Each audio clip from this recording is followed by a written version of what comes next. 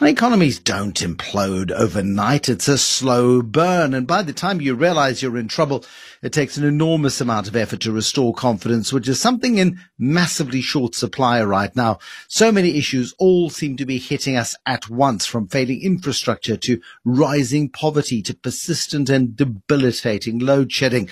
None of this stuff is happening in isolation. None of it is new. It has all been amplified, of course, as the situation across the country worsens and people get increasingly frustrated with the status quo.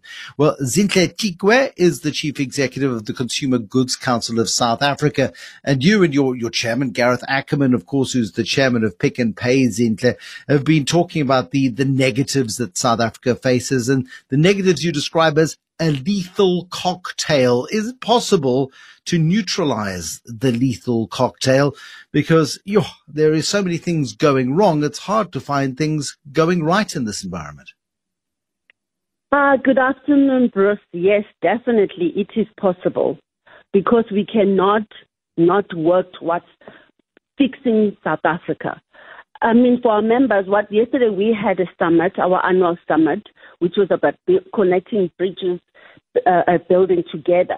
So that is basically what we wanted to talk about, to say why Garrett and Johan, who's our co-chairpersons, and myself, we're all there because we are all coming from different perspectives of what is the industry through. Garrett Ackerman as a co-chairperson from the retailers, and Johan Forster, a co-chairperson from manufacturers. They all gave perspective of the challenges that each of these sectors, which forms the consumer goods sector, what challenges are they going through?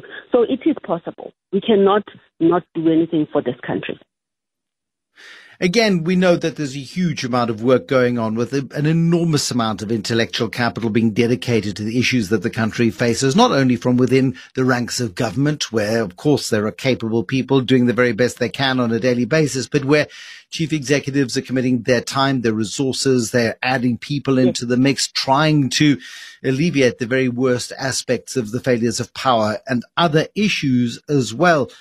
I wonder, from the Consumer Goods Council of South Africa, whether or not you are seeing any fruits of their labor just yet, or whether or not you're concerned that the effect is not going to be felt anytime soon. I think there is work that the business is doing. We are part of Business for South Africa with all the three pillars that we are working towards. Garrett is one of the key members that are participating on behalf of the industry on that. We are, from the crime and corruption perspective of CGCSA, we're participating that really strongly, because we already have a system in place that is assisting our members with regards to crime and reporting and law enforcement agencies. So there is some work and engagement that we are seeing in government. And when we do, like, I'll talk to you just about the avian flu, the challenges that we're currently having. We had a meeting with the Minister of Agriculture just to showcase the challenges that retailers are experiencing and the manufacturers with regards to chicken and eggs. And she did take that upon herself to go and speak to her counterpart minister from the Trade and Industry and Competition. And we saw a regulation that came out about 2 days later, which is going to try and alleviate the challenges that we are going through. So we're going through that regulation as an industry, and we're going to be providing some input. Because what we had said, the plans of what we were putting, or government was putting in place, they were going to take 6 months to a year. And we said, we're coming through to a critical time for South Africa, which is the festive season, and chicken is the key protein, and that timing is too long. So they were able to come back to us quickly. So there is some work that we're doing. It feels, Zinhle, looking at it from the outside of all of the hard work that is going into this, that we've hired 200 firefighters to fight a blaze. And we're constantly putting out little fires, and we're constantly tackling the big blaze, but it's burning hotter and hotter and hotter. We're not getting to the very core of the issues. And the very core of the issues are poor policy choices, poor implementation of policy, the boring stuff we talk about all of the time. Gareth Ackerman at your meeting yesterday is talking about Saudi Arabia. Now, we know Saudi Arabia's got lakes of oil underneath it, and it's got that as a huge benefit for its economy. But it's made significant strategic strides over the last 5 years, significant policy decisions, active policy decisions to change its economic trajectory because it knows it cannot rely on oil in perpetuity. And one of the great frustrations in South Africa is while we're putting out fires, we're not going right to what the core of the issues are and actually reformulating the South African economy, reshaping the South African economy, making tough choices that will shape us, put us in better shape for the future. Definitely. I promise you, policy and regulatory issues are the core of our challenges in this country. As a consumer goods, we do a number of policy submissions and showcasing government of the challenges these policies that they're putting in place are going to create for the industry and how they're going to throttle the industry from a growth perspective, which is going to end up costing the consumer more. We had submitted a policy, a submission of more than 320 documents, of one policy document, our regulatory transcript that government is putting in place, that is not just only affecting our member, it's going to affect negatively the consumer, the communities, every single person that deals with any product that comes to a point of sale. And there are technological solutions that we have proposed to government to say we can find solutions to do exactly what they want in policy. But no, they want it to be in a physical form. So there's a number of policies that we have to go in and showcase to government, but it just takes a really, really long time for them to see the challenges that their policies. One challenge that we always find is that we always have to look into developing or developed economies so that we then come implement these policies that's in South Africa that South Africa is not ready for. So it's been a biggest challenge for us to always go one by one from a regulatory and policy perspective. And I think with the Business for South Africa and the discussions that the CEOs are having there, and I attend those meetings of the CEOs to say, are we finding as a country when all the representative of Business for South Africa, when they're meeting with government, to say, are we understanding that we need one balanced scorecard to say these are our plans that we have, and then not each department coming through with a policy transcript that is a problem for our policy or the direction that we're going, because we find that different departments are not working in unison, because you'll find a policy in one department saying this, and then you find another policy in one department saying something completely different to the other one. So it's a big problem that we have, and it's something so simple that government can do, and it's their responsibility to do that. Exactly right, Zinhle. Thank you. Zinhle Chikwe, who is the Chief Executive of the Consumer Goods Council of South Africa. Great frustration coming through, of course. So much of what people think is policy of open mouth. And Gwede Mantashe is particularly good at this. In his role, I think we get confused in the roles that different people play, but Gwede Mantashe sees a very important part of what he does as chair of the ANC. The ANC staring at the potential of an electoral defeat in their face in 2024, maybe having to get into bed with political opponents that it doesn't want to do. And it's increasingly looking for scapegoats as we get closer to those elections in an effort to try and deflect attention from its own failing. Recently, we had Gwede Mantashe call upon organizations like yourself, Wayne Divenesh, to publicly disclose your funding sources. You see it, I think, as an assault on independence. I wonder what the real concern here is in terms of government sort of looking to deflect attention away from its failings, where organizations like yourself and Gift of the Givers often step into the breach to resolve big national issues. Yeah, thanks, Bruce. Exactly that, first of all, I think what he's got to understand is that NGOs don't sort of have time to sit around and squander their supporters' funds on litigation. Litigation is the last step. And while he's trying to push this issue towards us and saying, well, who's funding you? The question we got for him is, who's funding you? You use our taxpayers' money. You run roughshod over due process. You think you can just do what you want. And then when we use the rule of law to stop you in your tracks, and we go right to the nuclear deal issues, it just goes on and on, the car power ships matters, they don't follow due process. We stop them and they get angry with us and we say, just follow the law. do it properly. Let us in, engage with us. We don't want to not have development in this country. We don't want the country to fail. We don't want investors to walk away. We want all of what you want, a developing economy, but we want it done properly within the realms of the laws that you have set and that we have a good constitution of.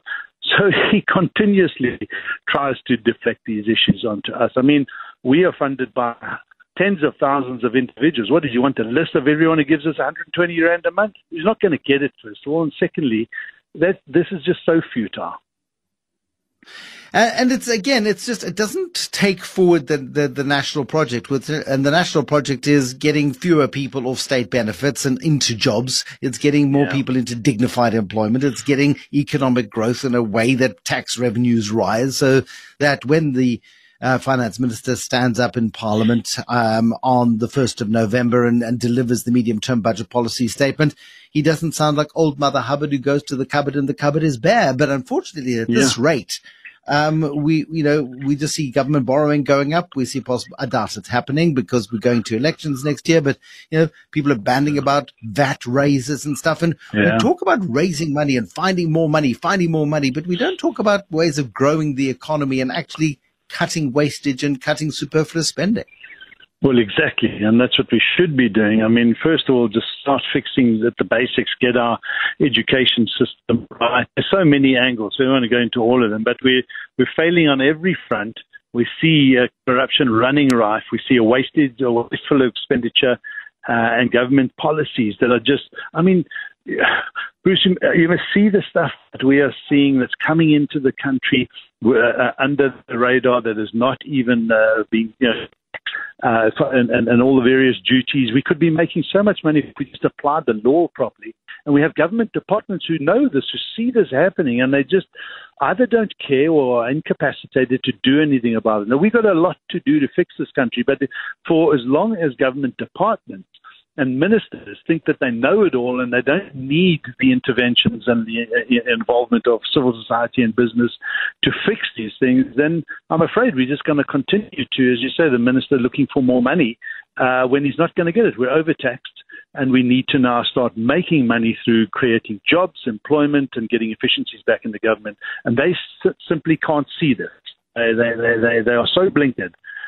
Caught up in their corrupt and nefarious activities that I don't think they really care about the country, quite frankly. One huge upside today, that SARS-led raid of coal producers who, for goodness knows how long, and we've known this for an awfully long time, and finally getting it all together to actually raid some of these coal producers who have been sucking money out of the Eskom kitty for an awfully long time. And finally there is hopefully going to be, some consequence for that.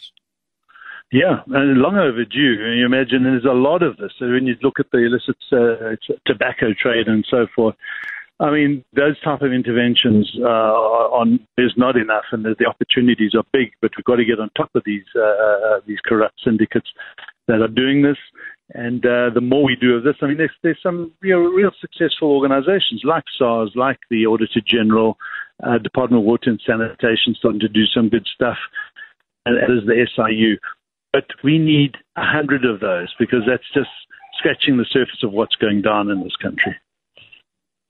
Wayne Duvenage, the thorn in the side of government ministers and political parties, particularly the ANC. It happens to be the governing party, and continues to do so with vigor and enthusiasm. The Money Show. The Markets. Rudy van der Merwe is with us this evening. Rudy is with AdviceWorks. He's a portfolio manager at AdviceWorks.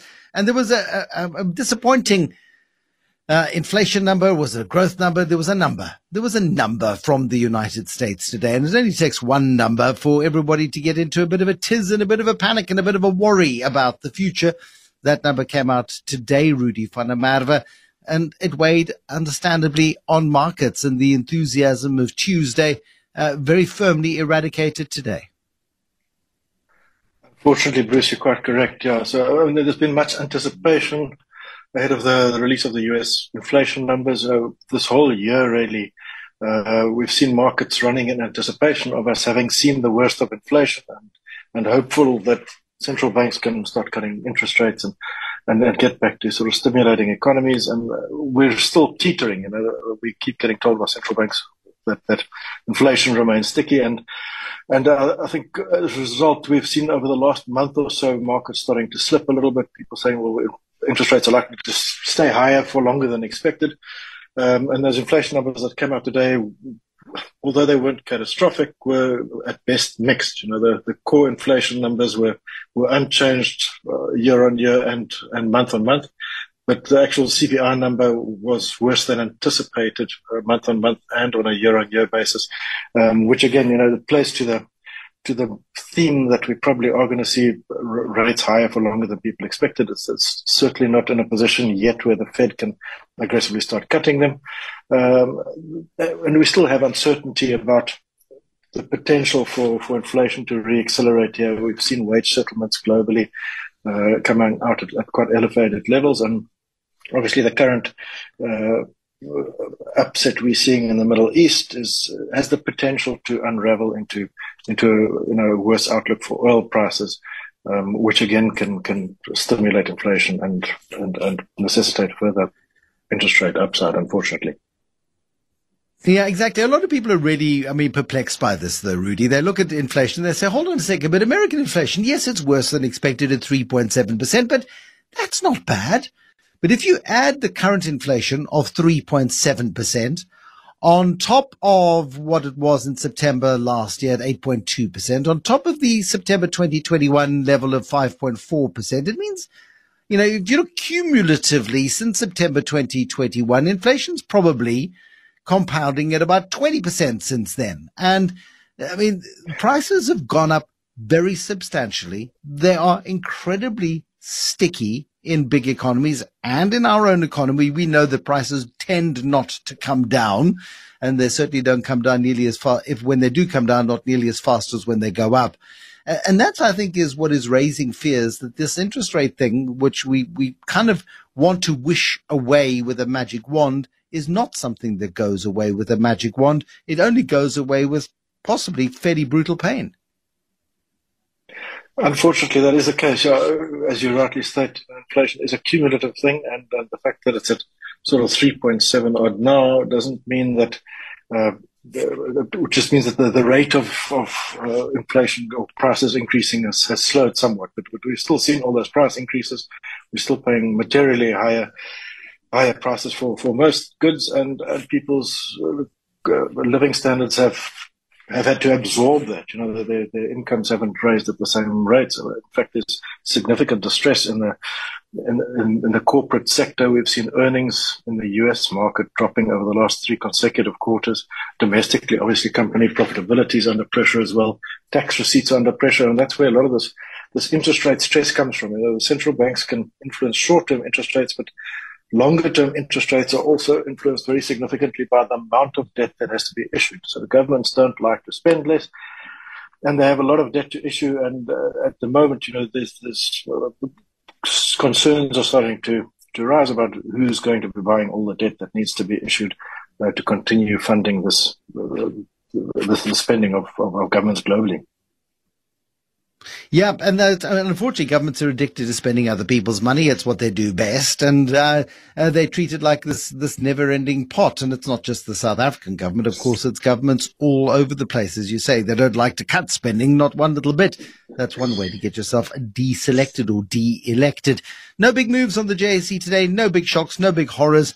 Just a sort of a sideways, slow burn down after what was quite an encouraging Tuesday. Well, quite correct, Bruce. No major issues today, but I think the market was treading water ahead of the inflation data, and then once that data came up, and obviously it was a little bit disappointing, we gave up some ground. Hopefully we don't see an acceleration to the downside in the next couple of days. We hope so. Thank you, Rudy van der Merwe. Rudy is a portfolio manager at Advice. We're going to talk to Nisa Moodley at Daily Maverick. Coal smugglers. It's a fabulous story today. There's an incredibly convoluted network that has been stealing money and providing substandard product, and in some cases dangerously bad product to Eskom for an awfully long time. We know this. And we've known it for a long time. And finally, South Africa's authorities have launched raids today, search and seizure operations, following tip-offs. And it's the frustration of how long it takes to get any sort of action, but relief that action finally has been taken. Pick up on that this evening. We'll also catch up with Sheldon Tatchell tonight, the founder of Legends Barbershop. They've been training barbers in downtown Johannesburg, and I wonder how it's going. Anybody who's doing any training, anybody who's doing any hiring at the moment who should get some sort of medal. There should be a ceremony at the union buildings, and you should be getting a medal for your work. Not that you could afford the time to go and get the medal, of course, because it would take a long time. But still, it's a principal thing. Let's talk to Nisa Moodley this evening, personal finance editor, Daily Maverick, with a particular interest in South African Revenue Service, Nisa, which is, I guess, why you're interested in what has gone on today, because South African Revenue Service, looking at issues of a lack of tax compliance, a lack of VAT compliance, then gets a coordinated effort, a long overdue coordinated effort to start raiding what they're calling coal smugglers or alleged coal smugglers, people who have been basically taking advantage of either corruption within Eskom or a lack of proper management within Eskom to deal with the coal supply issue, which has been a big one for an awfully long time. Bring me up to speed, please, with exactly what went down, how it happened. So, hi, Bruce. Thanks for having me. So it looks like SARS was busy following up on all the leads it had with people not complying with their tax. Not registering for your income tax, failing to submit tax returns, under declaring income, and in the process of that, they managed to sort of hack into this coal smuggling syndicate. And working together with the National Joint Energy Safety and Security Committee, they managed to launch a massive search and seizure operation across 5 different provinces.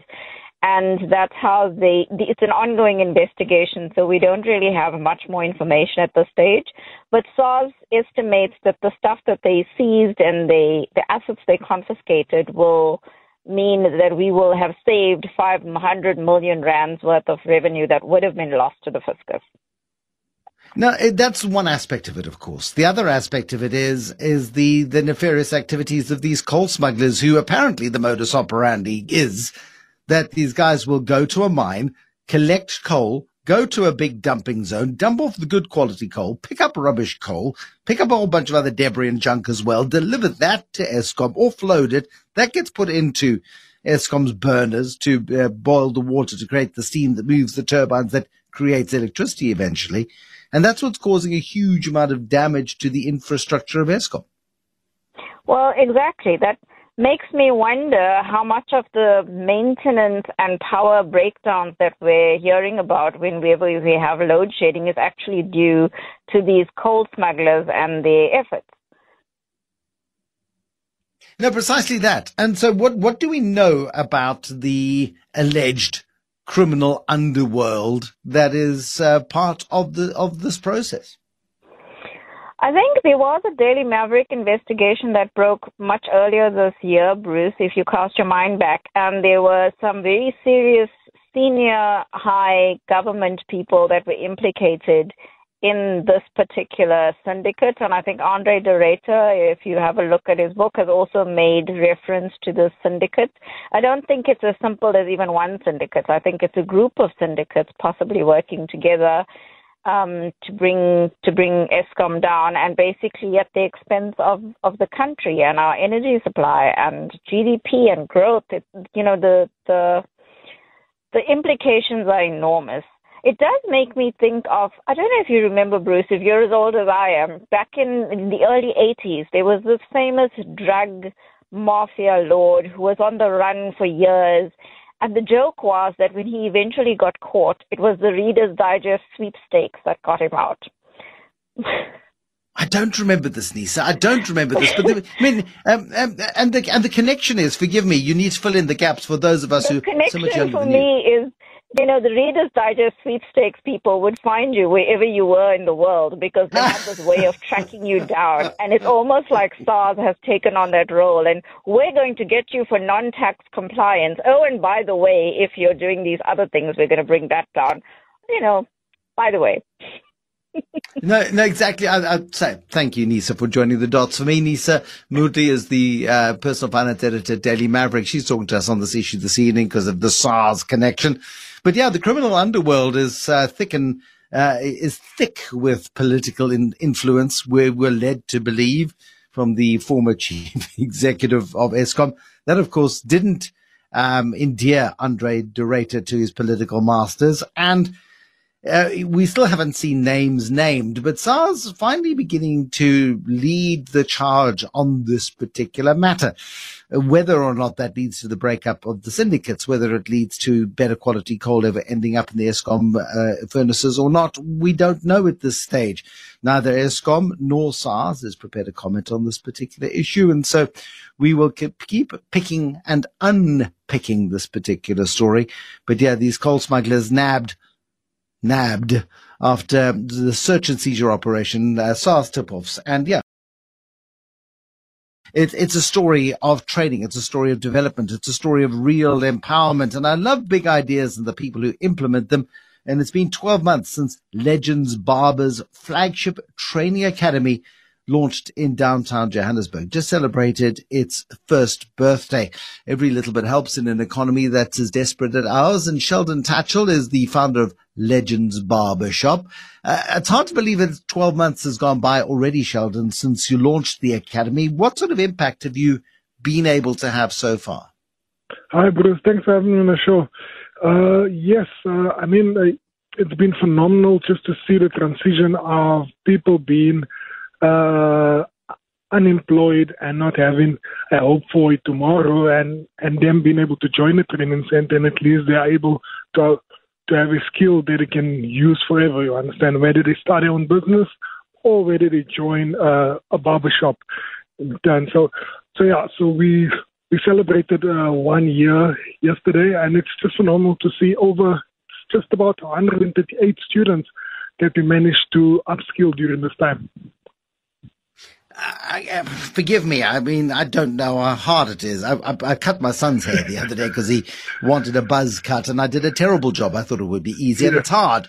Getting the right level of skill to be unleashed with sharp scissors, razor blades, and clippers on an unsuspecting public. Surely it takes more than a year. Based on my own experience, I think it probably would take me 5. But how quickly are you able to train barbers from zero to hero?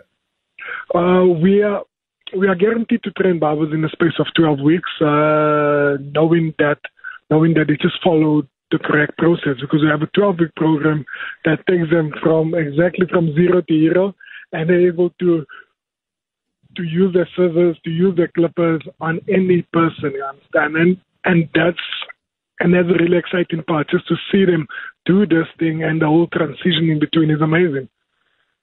Would you let them cut your hair, Sheldon? Yes. I went. I actually done my hair the other day there. So how the training center actually works, Bruce? It's based in downtown, and how these guys actually do training.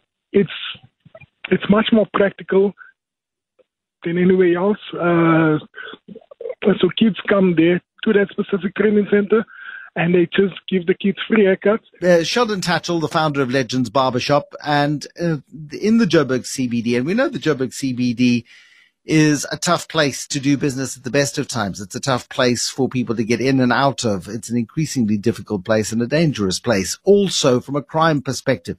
And we will pick up on that. But I just looked at images that Sheldon was posting on LinkedIn, and just glorious investment put into the center of Johannesburg, really proud investment for the Legends Barbershop, and adding that into the mix, of course, is absolutely critical. Whereabouts are you in the Joburg City Center, Sheldon? Because my sense of the Joburg City Center, and it's been a while since I've taken an amble through there, is that it's a tough place to go, which makes it nice and cheap, of course, for rental, but you look like you've put quite a bit of money into the space. Yes, no, definitely, Bruce. So So we're on Pritchard Street. It's number 68 Pritchard Street. I fairly believe that the area that we're situated, it's quite clean compared to the other areas of the CBD.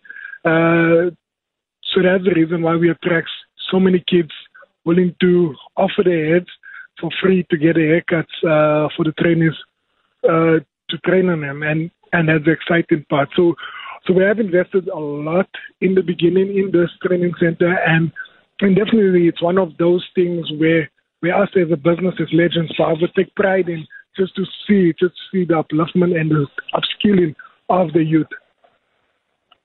Well, tragically, Ricky Rick died, I think fairly, was it just before you guys opened? But he was an early investor in it. It sort of seems to have drawn a huge amount of public support, a huge amount of celebrity support, a huge amount of an acknowledgement that this is a way for young people out of poverty to learn a real skill that can be transferred anywhere over a long period of time. You look at the old Italian barbers, they're in their 80s and they're still cutting hair and they're still doing the job. But it's a way of producing a long-term income stream. No, definitely. It's definitely up there, and since Ricky's passing, because Ricky was so fond of not only the business side, but he was so fond of the youth and trying to uplift the youth in different ways possible. And you'll hear many stories of him being able just to help a hand for somebody to do something, or for somebody to upskill himself in any area possible. And I mean, like, Ricky has played such a huge role in the business. Looking at the barbers, for example, the barbers will be able to have a skill they're able to do for the rest of their lives. And it's true what you say, Bruce, because now they're going to live with the skill, and it's not often that you get a skill coming around the corner and say, so you know what, this is a school that would love to uplift you, that would love to give you the skill. We all know that back in the day, there used to be schools and schools about welding, grinding, all of these type of boilermakers and all of these things. But gone are the days, I understand. And I do feel like us as a country, we need to go further, because not all kids are leaning towards major universities, and some of the kids are really good with their hands, understand? So let's make a possibility. Let's give them opportunity, you understand, for them to be active with their hands.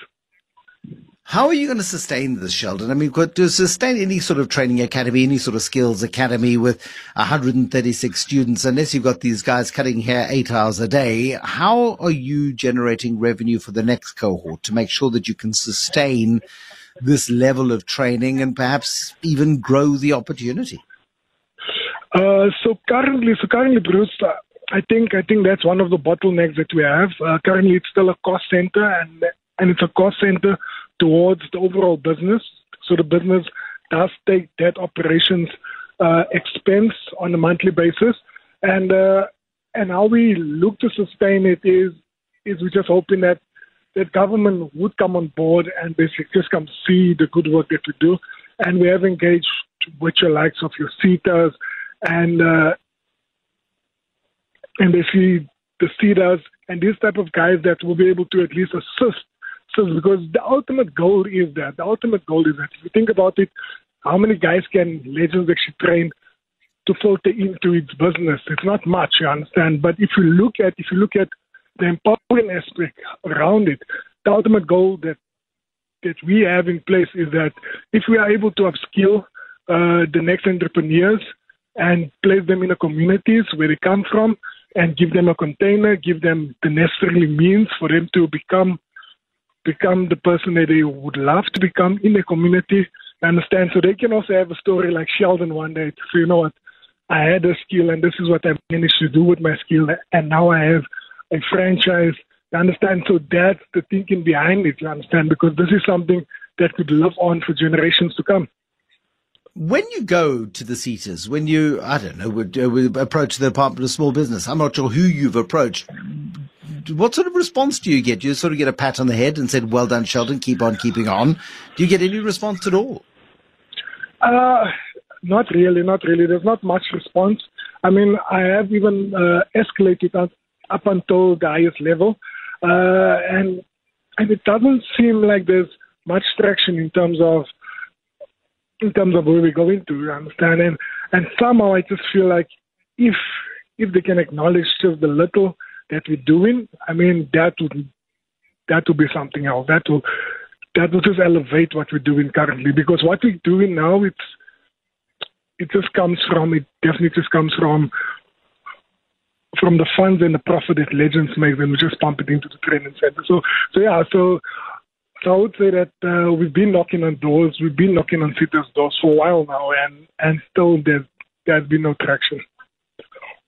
Sheldon Tatchell, it's so irritating, isn't it? Because you're doing really good work. 138 people graduating from the first year of the Legends Barbershop College in downtown Johannesburg in Pritchard Street. Have you tried the training academy? Have you had your hair cut there? What was it like?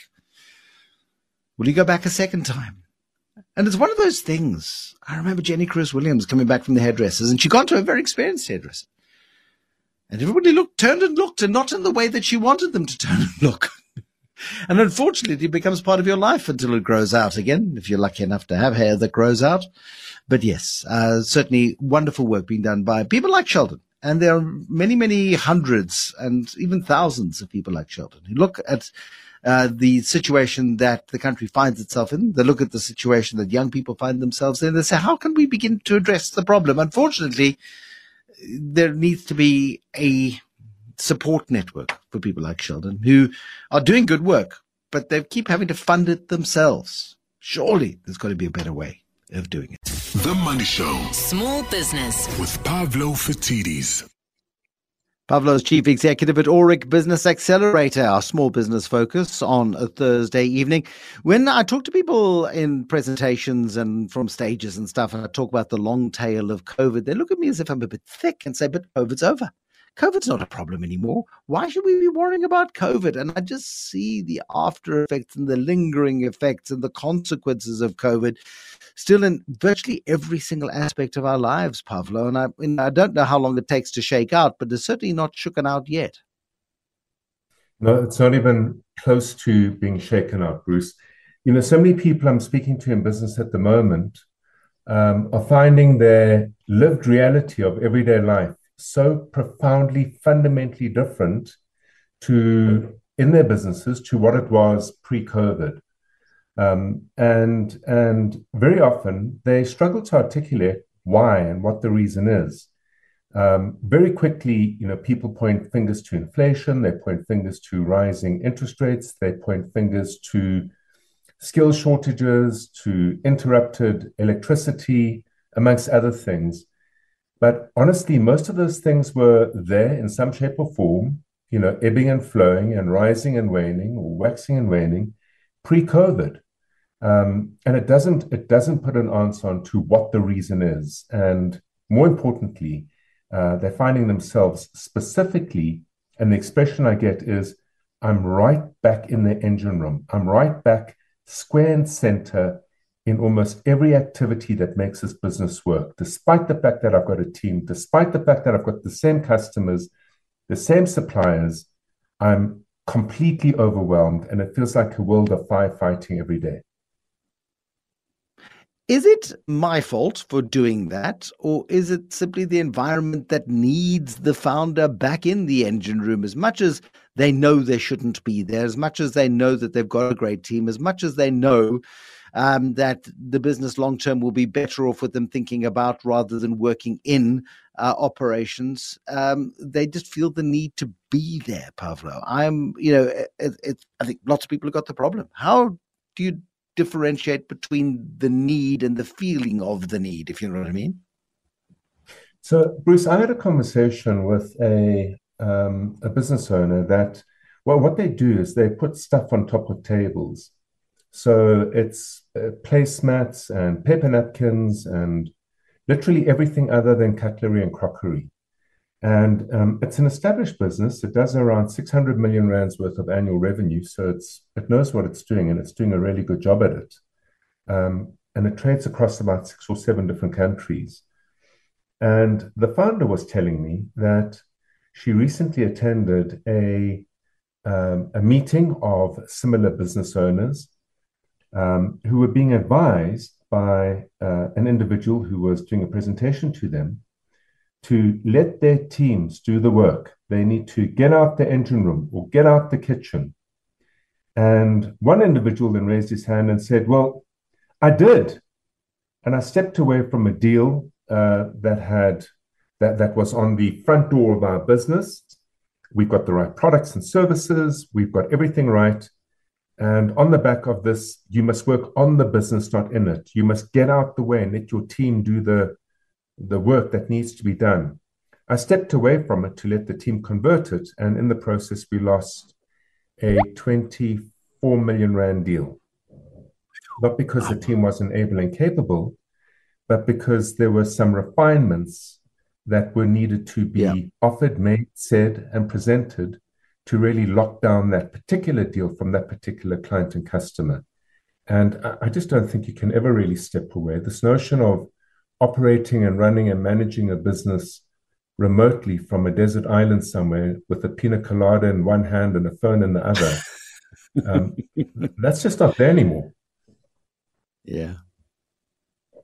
No, absolutely, Pavlo. So how are we going to get ourselves out of the day-to-day, if ever again? Because ideally, you don't want to be in the day-to-day. Ideally, you want the day-to-day to be managed by the people who've been paid a salary to do so that you are able to go out and find the deals, whether it's over a pina colada or anything else. Well, you will get back to some shape and form of getting your time and attention focused on the right things, other than the daily, weekly, monthly operational activities. And Bruce, it's about simply going back to basics and asking yourself why your business should even exist. And if you find yourself in answering that question, saying, well, I've got a great product and I've got a great service and it has all these bells and whistles and it has all these features, you're in trouble. If you turn around and say, it's because I've got a great price, you're absolutely in trouble. And if you turn around and say, well, we've got great service, then you need to take a deep, hard look and say, well, how's that service generated? And can it be generated again and again, predictably, reliably, consistently? And what you most likely will find is that service comes from one or two individuals, or perhaps even yourself. So asking that question is a tough question and a hard question to ask, because the one thing that COVID did do is it set a new tone and tempo for how people live and work and play. We've been raging over the last 2 weeks about the issue of remote work versus in-person work, for example, amongst other things. And if you remind yourself that you only exist really in truth to solve a problem, you then have to ask, well, if my world has changed as much as it has, who am I solving problems for and how have their worlds changed? And maybe that's where the gap is. Maybe the way I go about solving problems for my customers is no longer relevant because, in fact, their worlds have changed almost as much as mine has. It's the starting point to understand why you do what you do. Exactly right, Pavlo. So, I mean, again, it's about ensuring, I suppose, that the people that you have, who have helped you get your business this far, are also, I suppose, empowered to take you to the next level, to the next step, because you're not going to do it yourself. You may think that it's your responsibility, and ultimately it is yours. It is your fault if it goes wrong. You are the one who is ultimately responsible. But you've got to be able to bring people on board to make sure that stuff happens without your personal, I don't want to use the term interference, but interference. Well, it is a form of interference. It's a form of demonstrating a lack of confidence in your team, for example. But what should guide that, Bruce, is something. And whenever I speak to business owners and say, what guides your decisioning every day? How do you, when you build a business, what are you building it against? And mostly what you find are people are building their businesses against some sort of financial forecast. But, if structure determines behavior, a business doesn't exist on its own. It sits on a chassis of some sort. And your team are using the chassis to take the business into that market. And that chassis is classically called a business model. And the question is, if you're finding yourself pulled back into the daily, weekly, monthly operations, typically something that your team should be able to manage and handle without you, your approach to fixing it can be that of a good doctor or a bad doctor. So a bad doctor looks at you, measures your pulse, puts a thermometer where you might not want it, and then gives you a pill to cure the problem. A good doctor will cure the pain, but more importantly, do a deeper diagnosis to say, why does it keep on happening? How do we prevent it ever coming back again? And the same process needs to be done with your team. You've got to get them into a room with a whiteboard. This needs to be done in person, not remotely.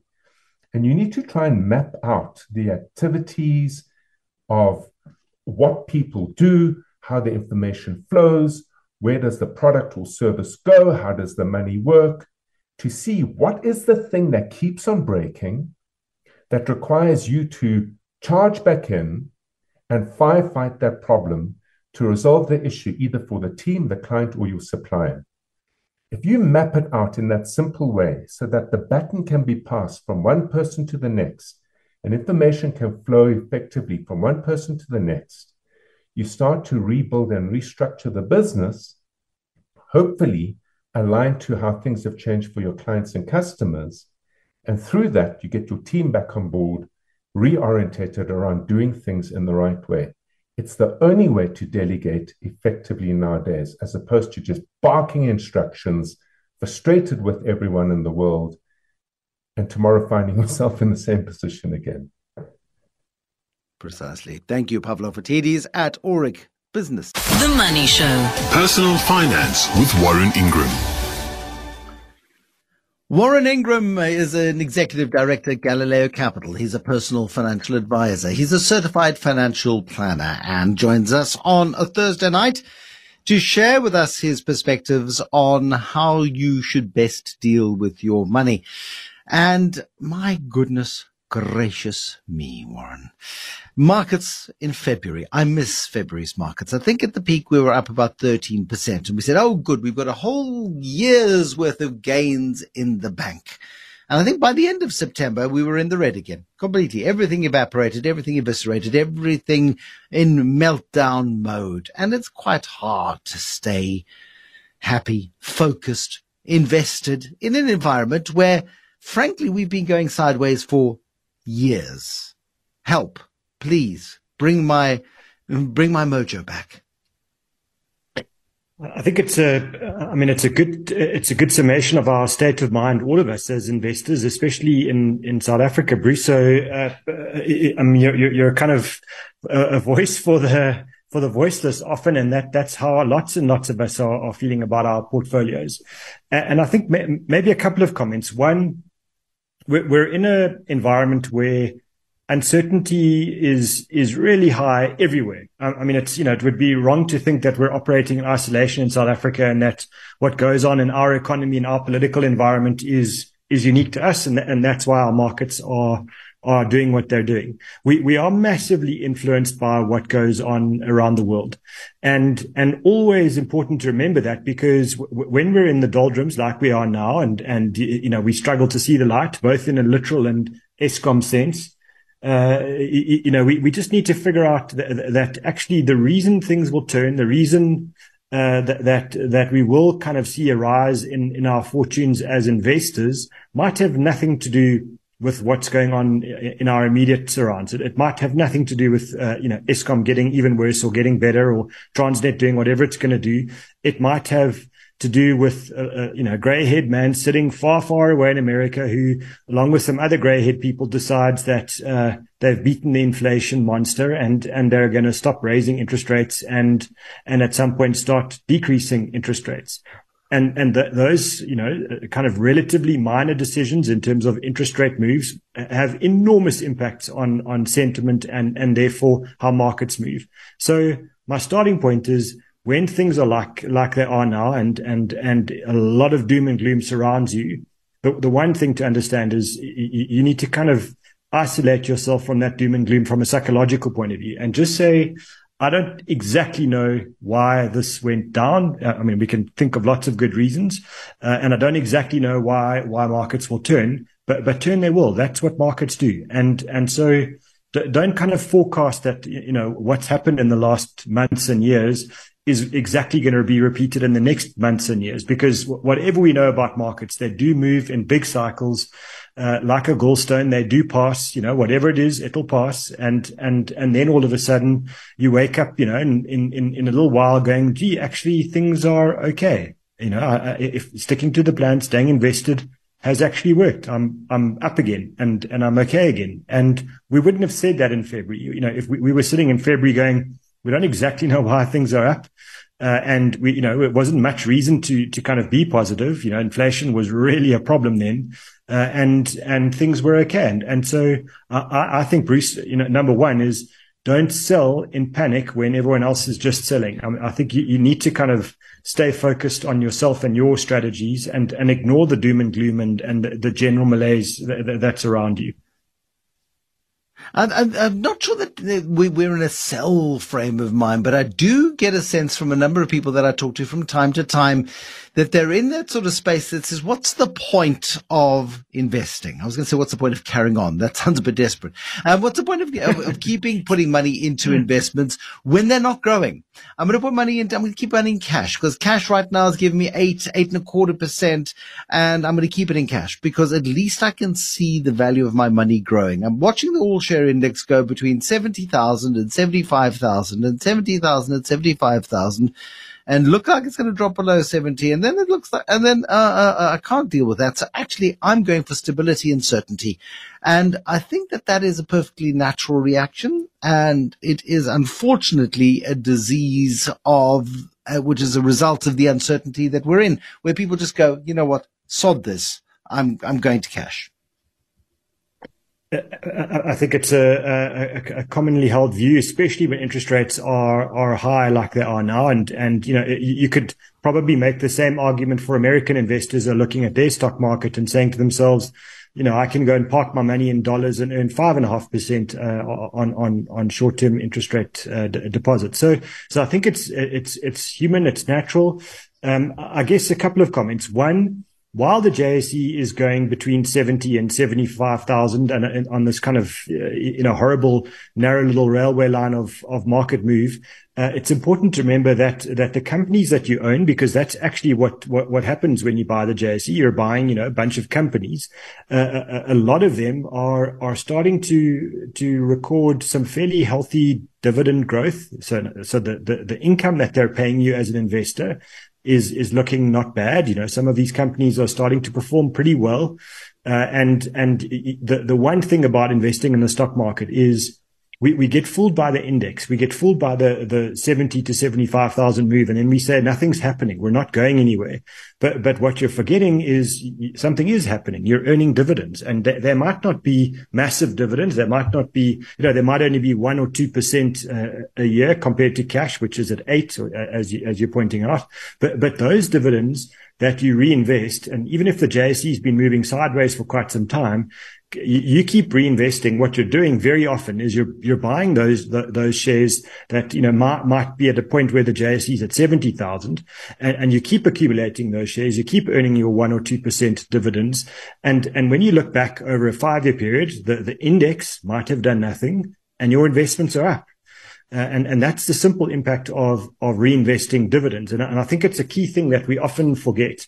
And then, to the point around cash, it's lovely to get that certainty. Certainty is kind of the one thing we would all like in this world. Whether it's what's going to happen with the World Cup results in the weekend, or what's going to happen to the weather, and what's going to happen to our investments. All of those things. Yep. It would be lovely to have the certainty. Unfortunately, certainty comes at a cost in the world of money, and that cost in when you're buying cash, which is what you're doing with your 8 or 8.5%, is firstly, you're going to give away somewhere around a third to half of that to our friends at SARS. And yes, they're doing increasingly better with their money and collecting more and more tax and putting more and more bad guys in jail. But, you're paying for that with that tax that you're paying. And I'm not sure you want to do that.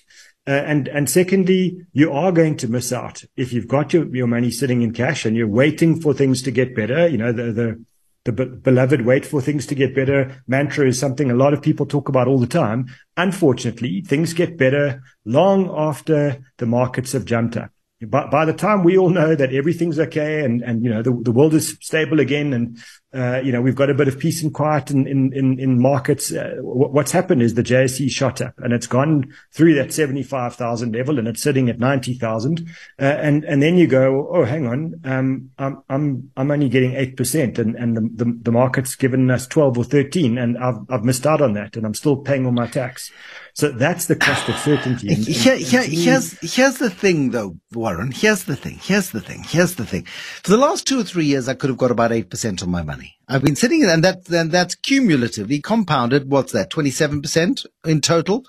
And the JSE, if I've been an index investor over that time, I've seen no gains whatsoever. And so this is where this capitulation happens. People are saying, Warren keeps saying, stay invested. And I want to stay invested. And I like the dividends when they come in and I do reinvest them, but it's not giving me the 8% that my friend Johnny is getting. And they forget that they're paying the tax on the interest. They forget all of those terrible things. And I just wonder, the illusion of security is a very dangerous illusion. True. And I guess, it's our job to keep beating the drum, to keep reminding people that you can't get caught on this, this need for certainty at the cost of everything else. The stock markets, when you look at them and how they perform, they never move in this beautiful straight line. The graph of a stock market, when you zoom in on it, it looks like a sawtooth. It looks like the blade of a saw. It just goes up and down all over the place. And the more you zoom out, the smoother it gets. And eventually, if you zoom out even further, it looks like a nice smooth line going up a lot of the time. And that's the point about markets, is you've got to be able to isolate yourself from the noise and the noise and this kind of stability of moving in this horrible band going sideways could easily last for 3 or 4 years. What's interesting is it's very rare over any 5-year period that you actually lose money on the stock market when you're an index investor.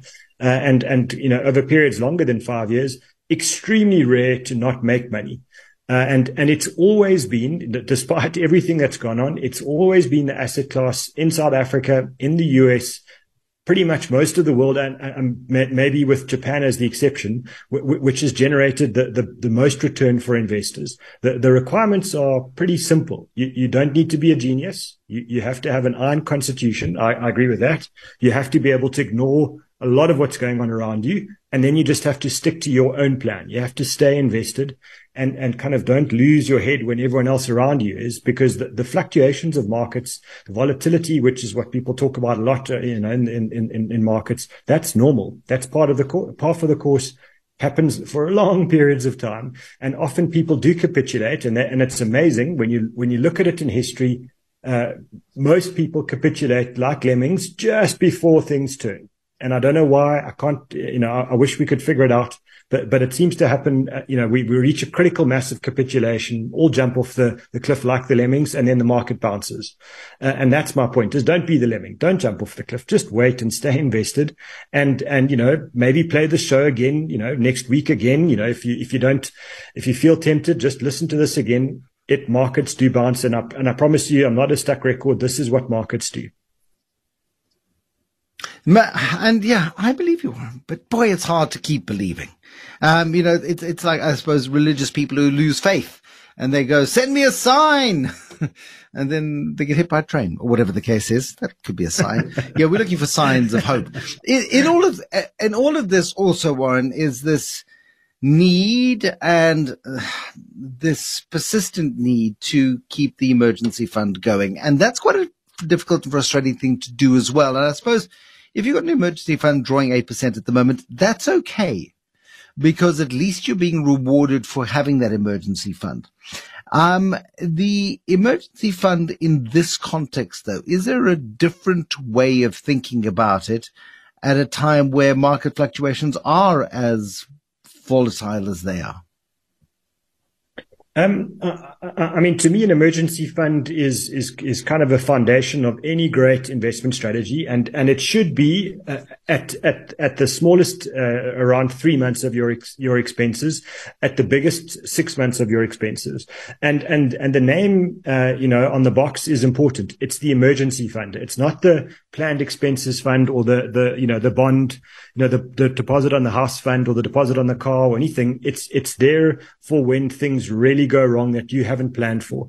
And I think it's a critical element of any investment strategy, because what happens is, Murphy hits usually at the worst point in time, right when things are, stock markets are down. That's when you're going to have your financial emergency. And what you don't want to do then is be forced to sell your stock market investments at a massive discount because you don't have an emergency fund. So I think, Bruce, the emergency fund should be a real static, stable thing in your life. If you want certainty, that's a very nice, certain thing to have in your life. But accumulating investments now, if someone said to me, I'm able to generate a bit of cash from savings or whatever it is, shouldn't I just add that to my existing cash? My argument will be, we're at a time where markets are going nowhere for a while. Interest rates are high. Sentiment is really negative. What it tells me is there are some fabulous buying opportunities in the market. And I don't think you need to be a stock picking genius to do this. I think you can pretty much buy the market, buy the index,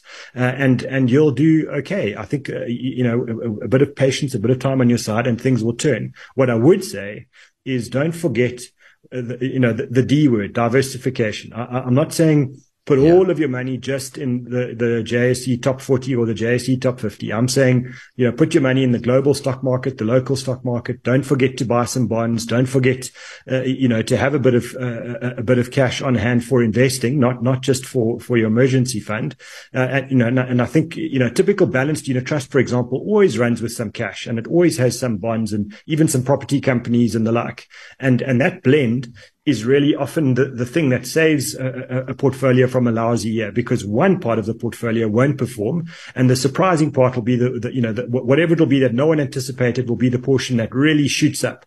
And I think that diversification for me is probably more valuable in terms of an investment strategy than having a big cash pile just because interest rates are high. I'm just going to, kind of repeat the point. I don't like sitting on too much cash because of the tax angle. And that's really what bothers me about an excess cash. Unless you're kind of never pay tax and you're not going to pay income tax, then maybe getting the 8% tax free is wonderful, but there are very few people in that position. Otherwise, Bruce, I'm not a big fan of just holding cash. I think it comes at a massive opportunity cost of lost growth into the future. Thank you, Warren. A question from Lawrence this evening. I recently attended my 10-year anniversary of my university graduation. Almost half, if not slightly more, of the people who graduated with me have either emigrated or currently working abroad. In 20 years from now, my children might not be able to study a degree at a local university due to the economy, politics, accreditation, etc. How does one go about saving for an international education, considering over the past 20 years, the rand has depreciated on average by 6% to the dollar annually. US education is escalating at 5% annually, meaning at 11%, I'm standing still, not to mention taxes.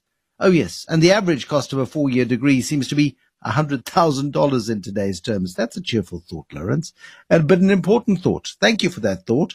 We get Warren to give you a perspective on that in a moment. I see from Discovery this evening, Dr. Ryan Noach, Chief Executive at Discovery Health, has resigned. The company says he's been there 15 years.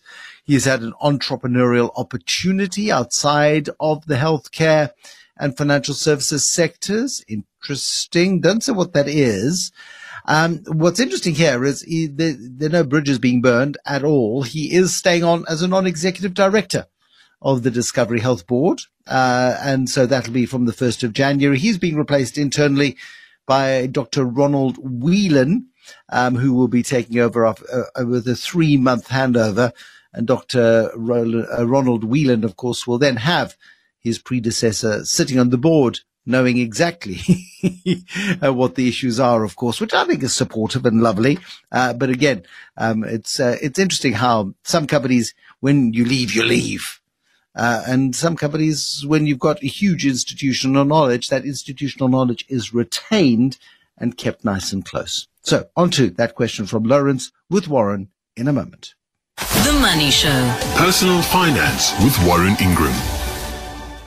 Money Show brought to you by ABSA CIB, driving impactful, action-led insights through the Insights series. ABSA is a registered FSP. Lawrence and many others, Warren, worried about the future of university education, may want to put kids into American education or education elsewhere. By his calculation, currently, a US degree is costing about $100,000. I wonder if he's factoring in flights home and food and accommodation and, all of the stuff that comes with being a young adult, pocket money and beer money and even American beer. But the ticket for education into the future, the ticket for healthcare into the future, the ticket for every care is going to be enormous. Let's focus on education. How do we begin to save for an event that is 10, 15 years away of tertiary education, perhaps in a foreign destination? I think maybe a couple of comments, Bruce. One, Lawrence's rand depreciation number, just for people listening, he's saying 6% a year over the past 20 years. He's 100% right. That's almost exactly what it has been. So that is something to factor into any long-term decision when you're buying an overseas asset in an overseas currency. And then the US education costs, that's also true.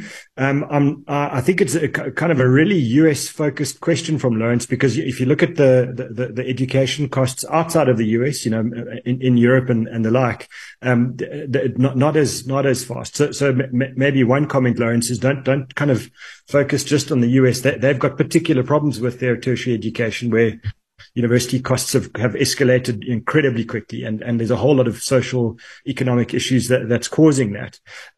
I suspect that education costs in America will slow down somewhere soon. But my first comment is, number one, look around. Don't just look at the US. And then number two, the calculation around 11%, I'm not shying away from that. I think it's an important one to aim for, so I'll address it. But just the other things that parents don't always consider is, an undergrad degree in a good university in South Africa is still worth something. And certainly one way to kind of circumvent this cost is, do the undergrad in SA and do the postgrad overseas. Then you're cutting down your postgrad costs or your time overseas by maybe a year or two. And that will make a huge impact on the costs of this. And then don't forget, lots of kids every year from South Africa get, partial or sometimes very substantial bursaries to study overseas. Obviously, they've got to be strong academically or in sport or whatever the deal is, good at video games. I'm not sure what the criteria are nowadays, but just don't forget to apply for the bursaries as well. And then to the point when you've got a long time horizon like this, 20 years, there are ways that you can buy into investments that isolate you from this depreciation of the rand. So, for example, there are a category of exchange traded funds and unit trusts in South Africa called feeder funds, and those will kind of ring fence the rand dollar. So you could buy, for example, a feeder fund that only invests in global shares, and so if the rand's depreciating, you'll be benefiting from that, and if global markets are rising, you'll be benefiting from that as well. And that's one way to very quickly at least sort out the rand dollar in your savings problem. It doesn't solve necessarily in a guaranteed way the 5% depreciation that you'll be facing, when you look at the education costs rising. But global stock markets kind of tend to rise in about a 5 to 8% a year level over long periods of time.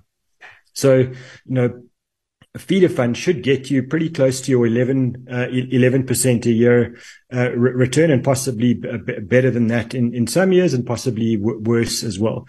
And I think, doing a kind of a disciplined monthly investment might be the best way that you can do this, Lawrence, because you've got a long time frame on your side. And hopefully the capital gains tax will be the only thing that you'll be paying when you do global equities only. You won't be paying tax on interest and the like. Warren, thank you. I think it's a nice summation, and it's a brief summation. And again, Lawrence, it shows you what's possible. And for more, intimate and immediate information, I mean, the detail of everybody's plan is going to be different. The detail of everybody's portfolio is going to be different. But the point is, it is possible. And it's also about thinking more laterally about the problem. This isn't simply a one-size-fits-all solution. Undergrad degrees, are what they are in different parts of the world. Don't discount the value of a South African education just because your friends at the BRI are saying so. Don't discount the possibility of going outside of the United States if you want an international education. There are loads of really good opportunities available. And for bright young people with global ambitions, huge opportunities in many parts of the world. The Money Show with Bruce Whitfield was brought to you by Absa Corporate and Investment Banking, bringing you award-winning trade and working capital funding solutions to unlock the full potential of your business story. Absa is a registered FSP.